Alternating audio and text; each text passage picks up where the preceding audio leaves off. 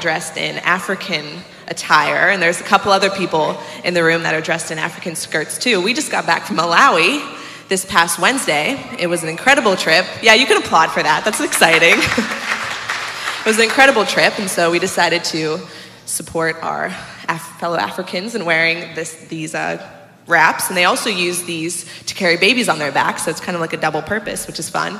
But we're going to jump into worship here in a couple minutes, but we're going to show a video in a little bit, the middle of the service, before the sermon. We're going to talk a little bit about our trip to Malawi, and we just thank you all for your prayers and for your financial support to send us over there. So we're going to start worship, so if you would please stand as we worship together this morning.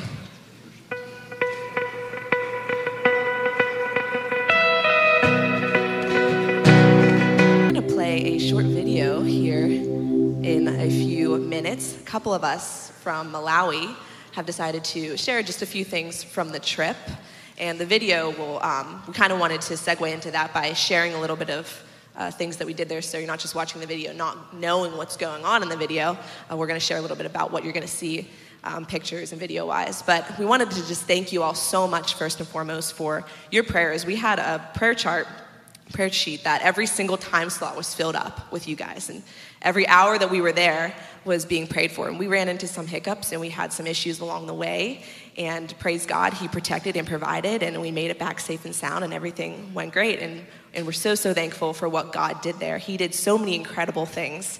So I just want to thank you so much for prayerfully, or just praying for us for the last 10 days that we were out of the States. And thank you to those of you who financially supported us as well through the Craft and Vendor Fair. And thank you, Marcy, for organizing that and bringing in some funds for us as well. And for the Hoagie and Cookie Fair and everybody that supported that. We just thank you so much for helping to finance this trip and make it possible for all of us to go over there. We had many people donate iPads and phones and then medical items and Bibles and other books and resources. And we brought over, 7 or 8 suitcases with us, something like that, full of supplies, which was incredible. And to those of you who let us use your suitcases, thank you, because you never know if those would actually make it back, coming the whole way back from Africa, so we appreciate that as well. We just want to say thank you so much. We just got such an experience of a lifetime there, and I'm going to let these other people share a little bit more about that. Muli Bwanji. You're supposed to respond, say, I'm good, okay? It means, how are you in Chichua? No, we had such an amazing experience. It was a tremendous blessing to be able to go over to Malawi and to just love on them, but we got even more loved on from them. They were just so amazing, and I'm going to let these two expound on that a little more in detail. I just wanted to highlight some of the things that we were able to do in Malawi that you will see in the video. The most important thing is we got to see water wells that Redemption Church was part of donating and building these water wells for these people to have clean water. Without the donations, without the water wells, they're drinking really, really bad water, and they die from it. And it's just, they can't farm the same way if they don't have this kind of water. So just know that your donations to Malawi and for these water wells are making a tremendous impact, because not only are they going in with water wells, but they're going in with the gospel. And that's the most important thing. We were able to see a hospital in the villages that has a water well donated from us as well. The hospitals for these villagers are really hard because it's kind of hard for us to fathom, but it's an hour away, sometimes even further for these villagers, and a lot of them don't have transportation. So when they get really sick, they sometimes will go to witch doctors, or they'll just end up dying from whatever they have, which can usually be fixed if they go to a hospital. So just know your donation for the water wells at the hospital are making a tremendous impact as well. We had a couple opportunities to be able to teach. And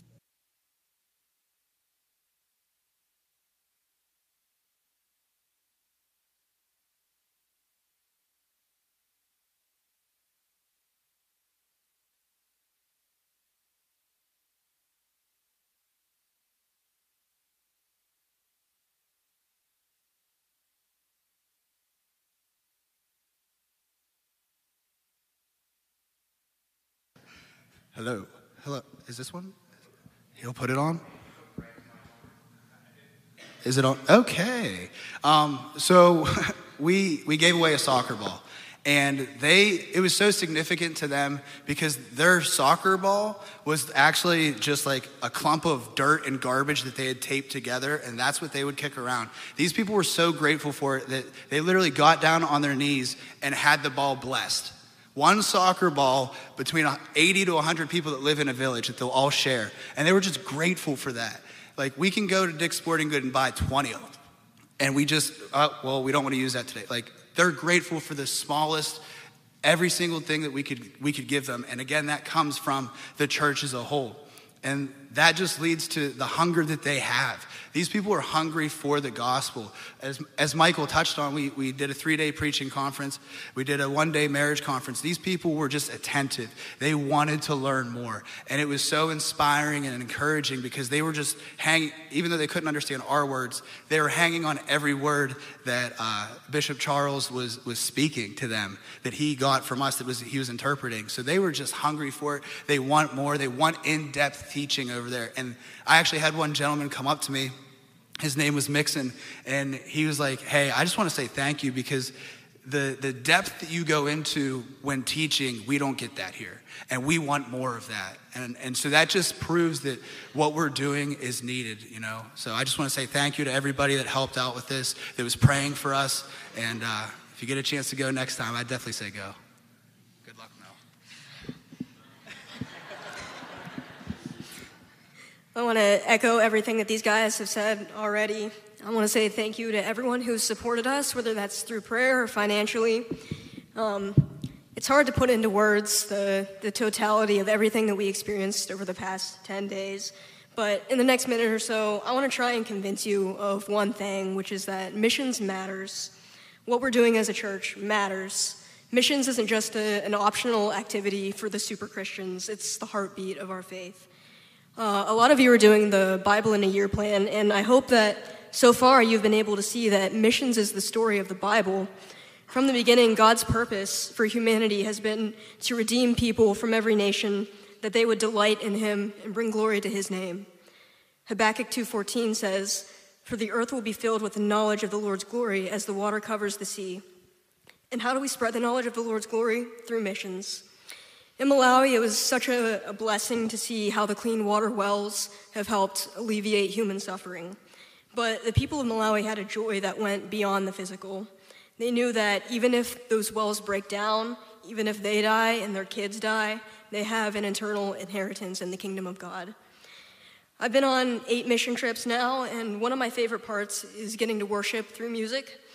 And whenever I look out and see 2 different nations worshiping the same God in their own language, it's like a little glimpse into eternity. One day we're going to be standing in heaven shoulder to shoulder with believers from every tribe, tongue, and nation worshiping in their own uniquely beautiful cultural expression. If that doesn't excite you, I would argue that your view of God is far too small. He's doing something amazing in the world, and he's using his church to accomplish that. We all have a role to play. The question isn't, should I be involved in missions, but how? And if you want to talk more about that, come and find me after service. As John Piper would say, when it comes to missions, you're either a sender, a goer, or a disobedient. And with that, we're going to watch a video. Tomorrow is the last day to sign up for the young adult retreat this fall. So if you have any questions about that, or if you're trying to sign up and you don't want to miss the deadline, see Mel Trudgeon. She was the one up here who couldn't reach the mic. She is the one that you want to contact about that. So if you're a young adult here, anybody who has graduated high school up until about 30-ish, 35, if you want to go to these young adult retreats, see Mel. You definitely don't want to miss out on that. Another announcement that we have is that this Wednesday, we are having a parents' night here at the church. This is for any parent who has a kid in Redemption Kids Ministry on Sunday morning, or all the way up through senior year of high school. So if you are in the Impact Youth group, or you have a student within that age range. So basically, if you have a kid who is birth to 18, this night is for you. We are going to meet here at the church from 6 to 8. It's going to be a little bit of refreshments and things like that, the cookie tray and all that. But what we want to do is we want to, first off, fellowship with you. I think it's helpful whenever parents not only get to fellowship with the ministry leaders that are pouring in the gospel to your kids week in and week out, whether it's on Sunday morning or on Monday nights at youth group, but also fellowshipping with one another, getting to know one another, holding each other accountable, building relationships with other families, I think is a vital part to raising and reaching the next generation with the gospel. But ultimately, the night on top of fellowship and encouragement is also to equip you. See, as the Redemption kids and Impact youth leaders, we want to help come alongside of you as we, again, try to raise and reach the next generation with the gospel. And so please, if you did not get one of these handouts, they have them back at the kids ministry table. There's a couple of tables out there. You can scan the QR code on the back to register. We just need to know. We will have childcare for up to second grade, I believe. And then if your kids are older than that, they can just hang out with you. I really encourage you to mark that out this week and come. I understand that throughout the week we have lots of things going on and our schedules fill up very quickly, and so it's like, oh, another evening where I have to plan something. This is one that you really don't want to skip. Because what better reason to carve out time during your schedule than to come, be encouraged, fellowship with other believers, and talk about what it means to reach the next generation with the gospel. So mark that on your calendar. That's Wednesday, August 9th from 6 to 8. And then lastly, the Impact Youth Group this Friday are doing a night swim at the Vandergrift Pool from 8 to 10. So again, if you're 7th through 12th grade going into 7th, you're more than welcome to come to that. Contact me if you have, see me after service or whatever, if you have any questions about that. That's from 8 to 10 at the Vandergrift Pool. Okay, that's all the announcements I have. The backpack drive. I believe, someone correct me if I'm wrong, I believe next week is the last week to bring back supplies for the backpack. Is that correct? Someone give me a thumbs up who read the slip today. Is that correct? Yes, next week. So if you took a slip, if not, I believe there's still some back there. We're doing a drive along with the Need Cafe where we're going to be donating school supplies to kids in need in the community. So if you want to take one of those slips, it's in the back of the fellowship area. Bring those items back by next week. That's the deadline for that. Glad I remember that. Okay. So let me read Psalm 50, I'll pray, and then Pastor Fred will come bring the message. Psalm 50 says this: "The mighty one God, the Lord, speaks. He summons the earth from the rising of the sun to its setting. From Zion, the perfection of beauty, God appears in radiance. Our God is coming, he will not be silent. Devouring fire precedes him, and a storm rages around him. On high he summons heaven and earth in order to judge his people. Gather my faithful ones to me, those who made a covenant with me by sacrifice.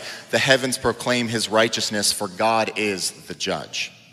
Listen, my people, and I will speak. I will testify against you, Israel. I am God, your God. I do not rebuke you for your sacrifices or your burnt offerings, which are continually before me. I will not take a bull from your household or male goats from your pens, for every animal of the forest is mine, the cattle on 1,000 hills. I know every bird of the mountains, and the creatures of the field are mine. If I were hungry, I would not tell you, for the world and everything in it is mine. Do I eat the flesh of bulls or drink the blood of goats? Sacrifice a thank offering to God and pay your vows to the Most High. Call on me in the day of trouble, and I will rescue you, and you will honor me. But God says to the wicked, what right do you have to recite my statutes and to take my covenant on your lips? You hate instruction and fling my words behind you. When you see a thief, you make friends with him and you associate with adulterers. You unleash your mouth for evil and harness your tongue for deceit. You sit maligning your brother, slandering your mother's son. You have done these things and I kept silent. You thought I was just like you, but I will rebuke you and lay out the case before you. Understand this, you who forget God, or I will tear you apart. And there will be no one to rescue you. Whoever sacrifices a thank offering honors me, and whoever orders his conduct, I will show him the salvation of God." Let's pray. Father, thank you so much for this morning, this time of worship together. Thank you for the incredible update from the Malawi team and all the work that you're doing, not only here in Lower Borough, but across the globe. in places like Malawi, Africa. And thank you that we get to be a small part in that, in building your kingdom. And Father, now as we center our hearts and minds around your word, and we reflect on your mercy and your grace and your beauty this morning, allow us also to focus on another characteristic of yours, which is the fact that you are righteous and you are a judge. Help us to heed the warning from Psalm 50 this morning in our own lives.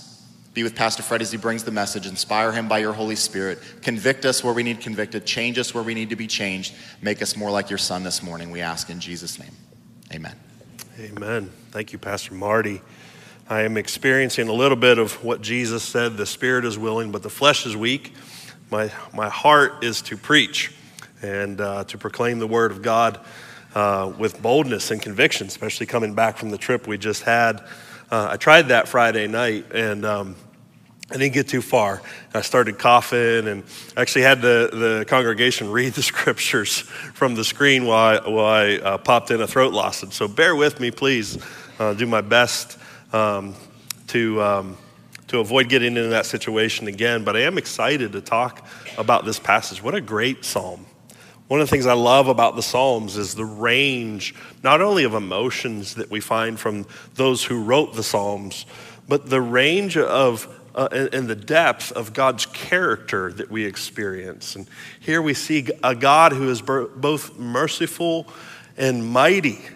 He is willing to judge, and he is willing to judge justly. I titled this message, "The God Who Hates Religion." And so I assume I have some explaining to do why I would label him as the God who hates religion. But let's look at a couple of things before we get to that. If you have the handout in front of you, the things you'll see that I want to highlight today begin with God speaks and makes himself known. God speaks and makes himself known. This idea that God is somehow silent or that God is unknowable that so many have bought into. I think sometimes we confuse speaking on command with speaking at his will. We want God to speak according to our terms. We say things like, God, if you're real, show me a sign. And God doesn't operate that way. He doesn't obey our commands. I mean, he may choose in his mercy to show a sign at times. But God certainly speaks. He has made himself known. All throughout human history, God has been revealing who he is. He has been speaking to mankind in a way that man can know God and understand him. The Psalm says in verse 1, the mighty one, God, the Lord, speaks. He summons the earth from the rising of the sun to its setting, from Zion, the perfection of beauty. God appears in radiance. Our God is coming. He will not be silent. And when he comes, devouring fire precedes him, and a storm rages around him. It's probably not wise to demand for God to speak, because at times when God speaks, it's a very terrifying thing. At times when God chooses to reveal himself, it causes great fear in those who witness his revelation. We see an example of that here in Psalm 50. Devouring fire precedes him. What is it devouring? Perhaps those who have questioned him. We don't know. A storm rages around him. One thing is clear, is that God has made himself known. He is not a hidden God. He is not a God that lives in silence. He is a God that delights to reveal himself and to make himself known throughout human history. And when he speaks, what do we learn about him? The next thing you'll see on the handout is that we learn that God is the judge of all the earth. In Psalm 50 specifically, he's focusing on judging his chosen people, Israel. But we know from the rest of Scripture that he judges all people. Verse 4 says, on high he summons heaven and earth in order to judge his people. Gather my faithful ones to me, those who made a covenant with me by sacrifice. The heavens proclaim his righteousness, for God is the judge. Sometimes people say in a boastful and prideful or arrogant way, sometimes people say, only God can judge me. They're proclaiming, you hold no authority to judge my character or my actions. Only God can judge me. I think people who say such things don't understand the righteousness of God's judgment. It's not a good thing to be judged by God. To be judged by God according to his standard can only result in guilt. To be judged by God will result in just punishment for the sins that we have committed. We don't want God to judge us. It's a far better thing to be judged by human minds than to be judged by the holiness and righteousness of God. Hebrews chapter 10 says in verse 28, anyone who disregarded the law of Moses died without mercy, based on the testimony of 2 or 3 witnesses. How much worse punishment do you think one will deserve who has trampled on the Son of God, who has regarded as profane the blood of the covenant by which he was sanctified, and who has insulted the Spirit of grace? For we know the one who has said, vengeance belongs to me. I will repay. And again, the Lord will judge his people. Verse 31, it is a terrifying thing to fall into the hands of the living God. The fact that God makes himself known is sort of a two-sided coin. On one side, aren't we glad that we can know the God of the universe? On the other hand, he's to be feared. He is infinitely righteous and just, and we are not. One of the things that the Psalms focuses on a lot that we don't always choose to focus on is the justness of God's wrath, his judgment against sin. God is the judge of all the earth. And for us to stand before him and to be judged by his standard is a terrifying thing. However, God is not just just. We know that he is kind and he is merciful. And so the reason that I titled this message, The God Who Hates Religion, is not because God hates all religion. Religion is a broad term. It depends on what you mean by religion. What I mean by religion here is what God is going to specify, or what is specified here in Psalm 50 by the psalmist, is religious activity that the worshiper assumes absolves them from guilt. In other words, those who participate in things like Sunday morning worship, perhaps even going on a mission trip, obviously done for the right reasons with the right heart is a beautiful thing, as we saw. But if you think that participating in religious activity like that is somehow going to satisfy this holy and righteous and just God and absolve you from the responsibility for your sin, that is deception. Religion that gives the worshiper the impression that they can somehow please God on their own. Religion that gives the participant the misconceived idea that their sin scale can be balanced out by a few good deeds.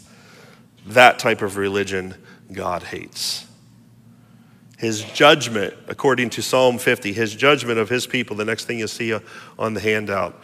What is his judgment? That he despises their hypocritical and heartless worship.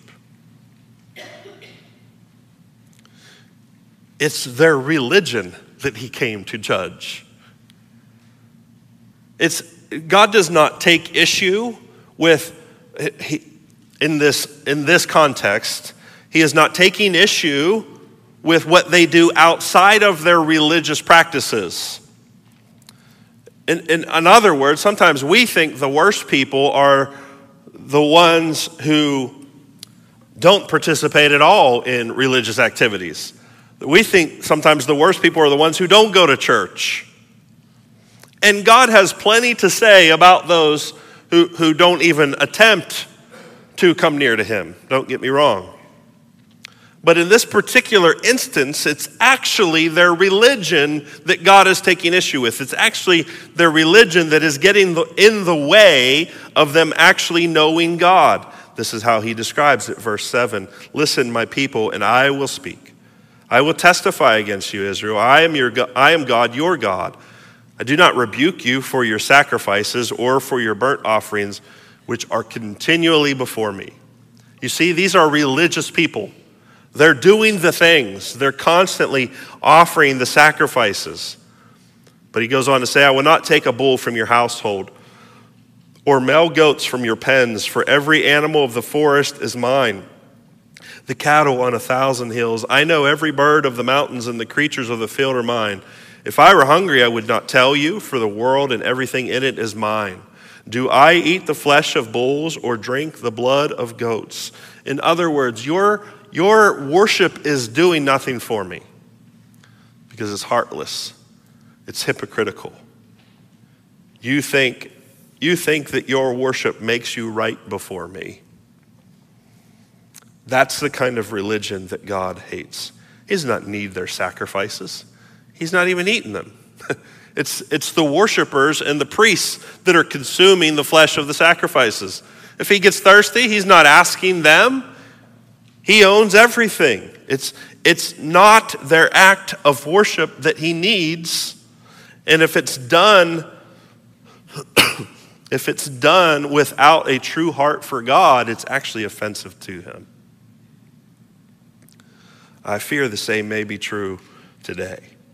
When we come before God, supposing, oh God, he's so lucky to have me. I got up and went to church today. How blessed he must be that I even lifted my hands during one of those songs. Listen, getting up and going to church today is great if you're doing it because you love the Lord and you love his people. Raising your hands in worship, I recommend it.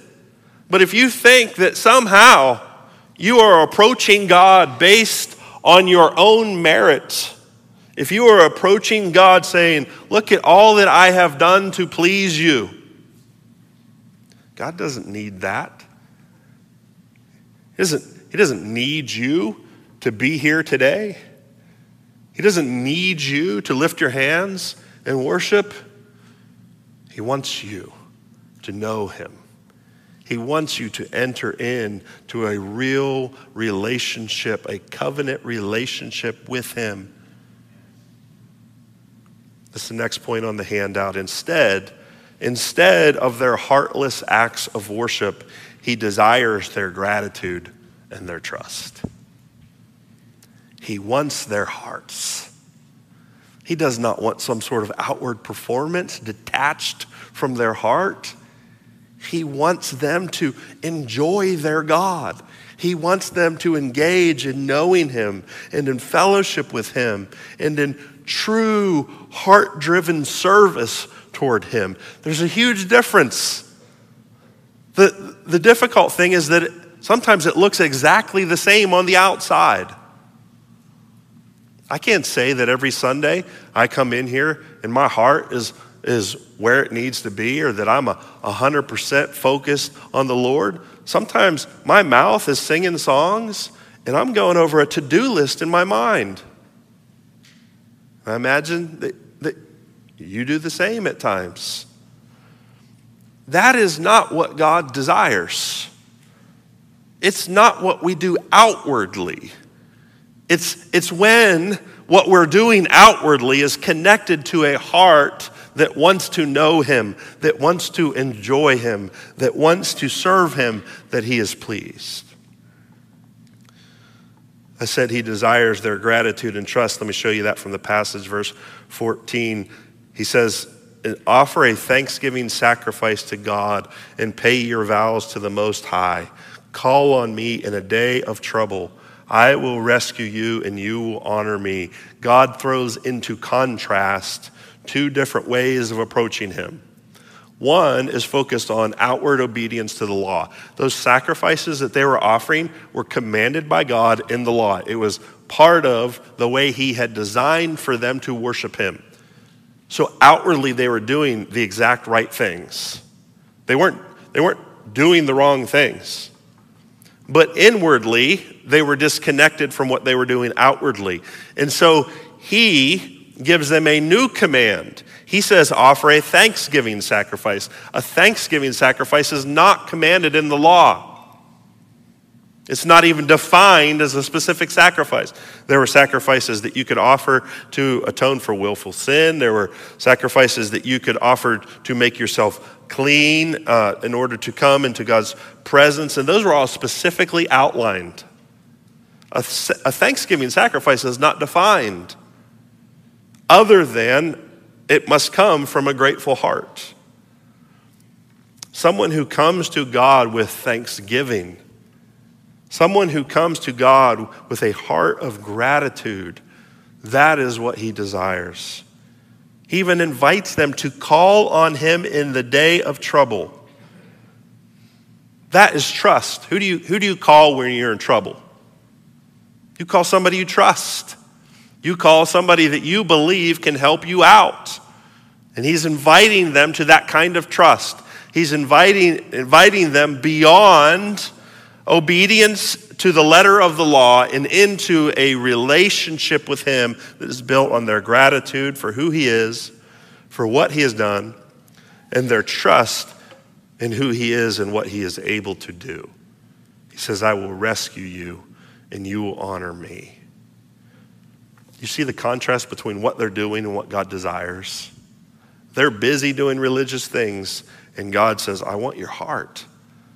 I want you to be grateful. I'm your God. I have made you my people. I have delivered you out of Egypt. I have given you this land that I promised. I have multiplied you. Be grateful and trust in me. The next to the last thing on the handout is this: religion that falls short of truly knowing and worshiping God deceives us. Why does God hate religion? Why does God hate their busy outward activity detached from a heart of gratitude and trust? Because it's keeping them from knowing the true God who loves them and offers to save them. And the same thing is true of us today. God hates. Why is God so hard on our sin? Because he hates anything that gets in the way of us knowing him as Savior and enjoying him as our God. I want to show you that from this next part of this passage. It says in verse 16, but God says to the wicked, what right do you have to recite my statutes and to take my covenant on your lips? This is how he describes them. You hate instruction and fling my words behind you. When you see a thief, you make friends with him and you associate with adulterers. You unleash your mouth for evil and harness your tongue for deceit. You sit maligning your brother, slandering your mother's son. You have done these things and I have kept silent. Remember that line for a moment. You thought I was just like you, but I will rebuke you and lay out the case before you. When God says, you have done these things and I have kept silent, therefore you thought I was just like you. He's saying, just because I haven't judged you already, just because I have been patiently waiting for you to turn back and I have not unleashed my judgment on you yet, doesn't mean I approve of your behavior. Remember, as a teenager, I was a pretty typical teenager. Not like any of the teenagers in this room. I was a knucklehead. I was just did a lot of stupid things. Not like any of you guys. You guys, obviously, the cream of the crop in here, you teenagers. But I got in a lot of trouble, did a lot of stupid things. And there was a period of time where, and my dad, on the other hand, my dad was a law enforcement officer, very strict. There was a time where I was starting to think, man, I'm really good at being bad, because he has no idea. He has no idea what's going on. I'm hiding this from him so well, and I was so foolish for thinking that, because one night I came home and my dad confronted me for what I was doing, And man, he brought the law down on me. Literally and figuratively. He actually called the cops on me. He actually had one of his police officer buddies come over in uniform and give me this big long lecture. And then he took everything from me. When his judgment came down, it came down all at once. I mean, I know today we have this whole gentle parenting thing, and we talk to our kids about our feelings. My dad wasn't aware of all of that. He just had wrath and punishment. And he turned my life upside down. And he forbid me from doing everything that I wanted to do. I was grounded. I owned nothing. It was all that. And I remember thinking, man, I thought I was getting away with it. I just thought he didn't know. And here's God saying, just because I haven't judged you yet doesn't mean I approve of your behavior. And he's warning them. He's coming. He's coming to judge them. He's coming to bring down the law upon them. But he's doing this. Why did my dad do that? Because he's a terrible person? I thought so at the time, to be honest. I thought, man, what a lame dad. But you know why he really did that? He did that because he loved me and he knew the things that I was into were going to destroy me. He wanted to save me. Now, whether or not he went about that the right way and all of that, we still debate that today. But in the same way, God hates. Why is God so hard on? They're trying. At least they're showing up to church. At least they're doing some of the things that he has commanded. Why is God so angry? Why is he so hard on this? Because what they're doing is actually deceiving them. What they're doing is actually destroying them. What they're doing is actually keeping them from experiencing the life that he created them to be. He's their God, and they're not enjoying him. He's their God, and they're not experiencing his salvation. He's their God, and they're not enjoying the freedom of being in him. That's why God hates religion. That's why God hates anything that keeps us from experiencing the relationship with us that he died so that we could have. Therefore, the last thing you'll see on the handout, God rebukes false religion and improper worship to save us and to offer himself to us. He rebukes false religion and improper worship to save us and to offer himself for us. This is how the psalm ends. It ends, so much of this is a rebuke. So much of this is about judgment. So much of this is about, I'm coming to correct you. And then it ends with this extended offer of salvation. Understand this, you who forget God, or I will tear you apart. Their sin has risen to the point where he's no longer going to tolerate those who are leading their countrymen in false worship.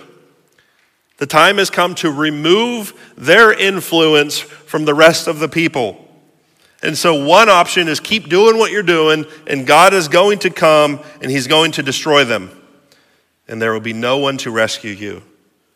The other option is whoever offers a thanksgiving sacrifice honors me, and whoever orders his conduct, I will show him the salvation of God.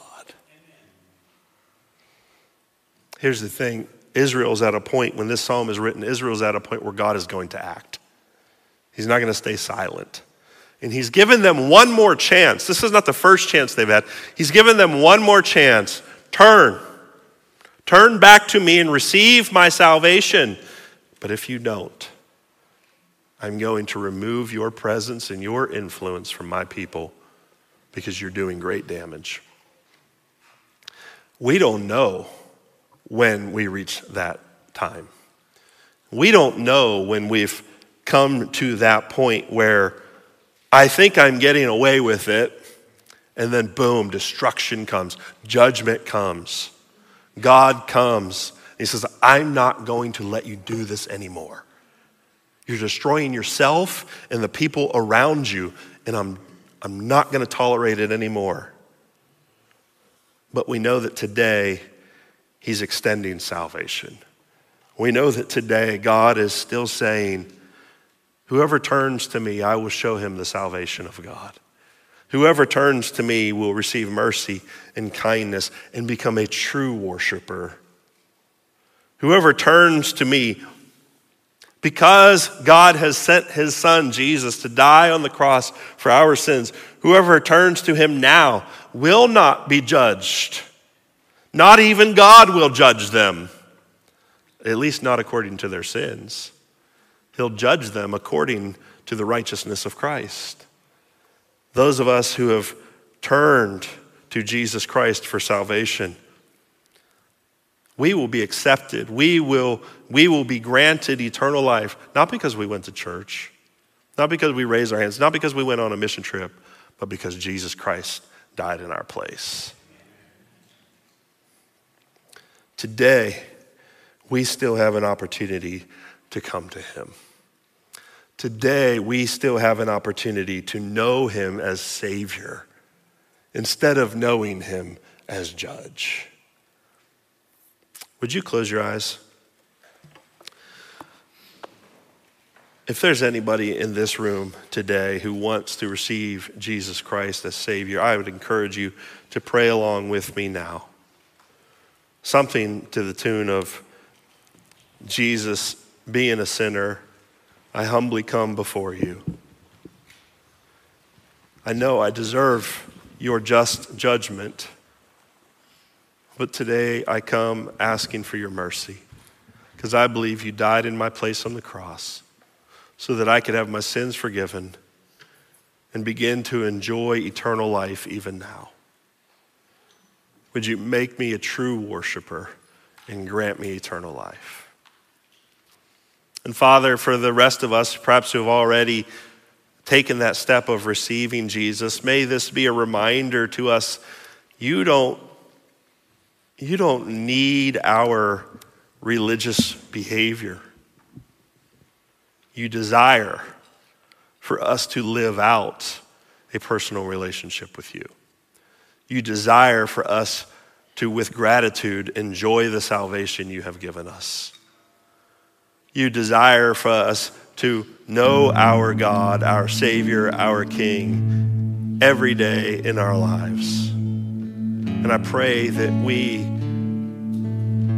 would truly give our hearts to living out in that relationship with you. And when we're just going through the motions, Spirit, would you gently remind us that we're missing out on what you really came to offer? Would you gently remind us that going through the motions isn't doing anybody any good? And would you awaken our hearts to enjoy life in our Savior? We love you and we thank you. In Jesus' name we pray. Amen.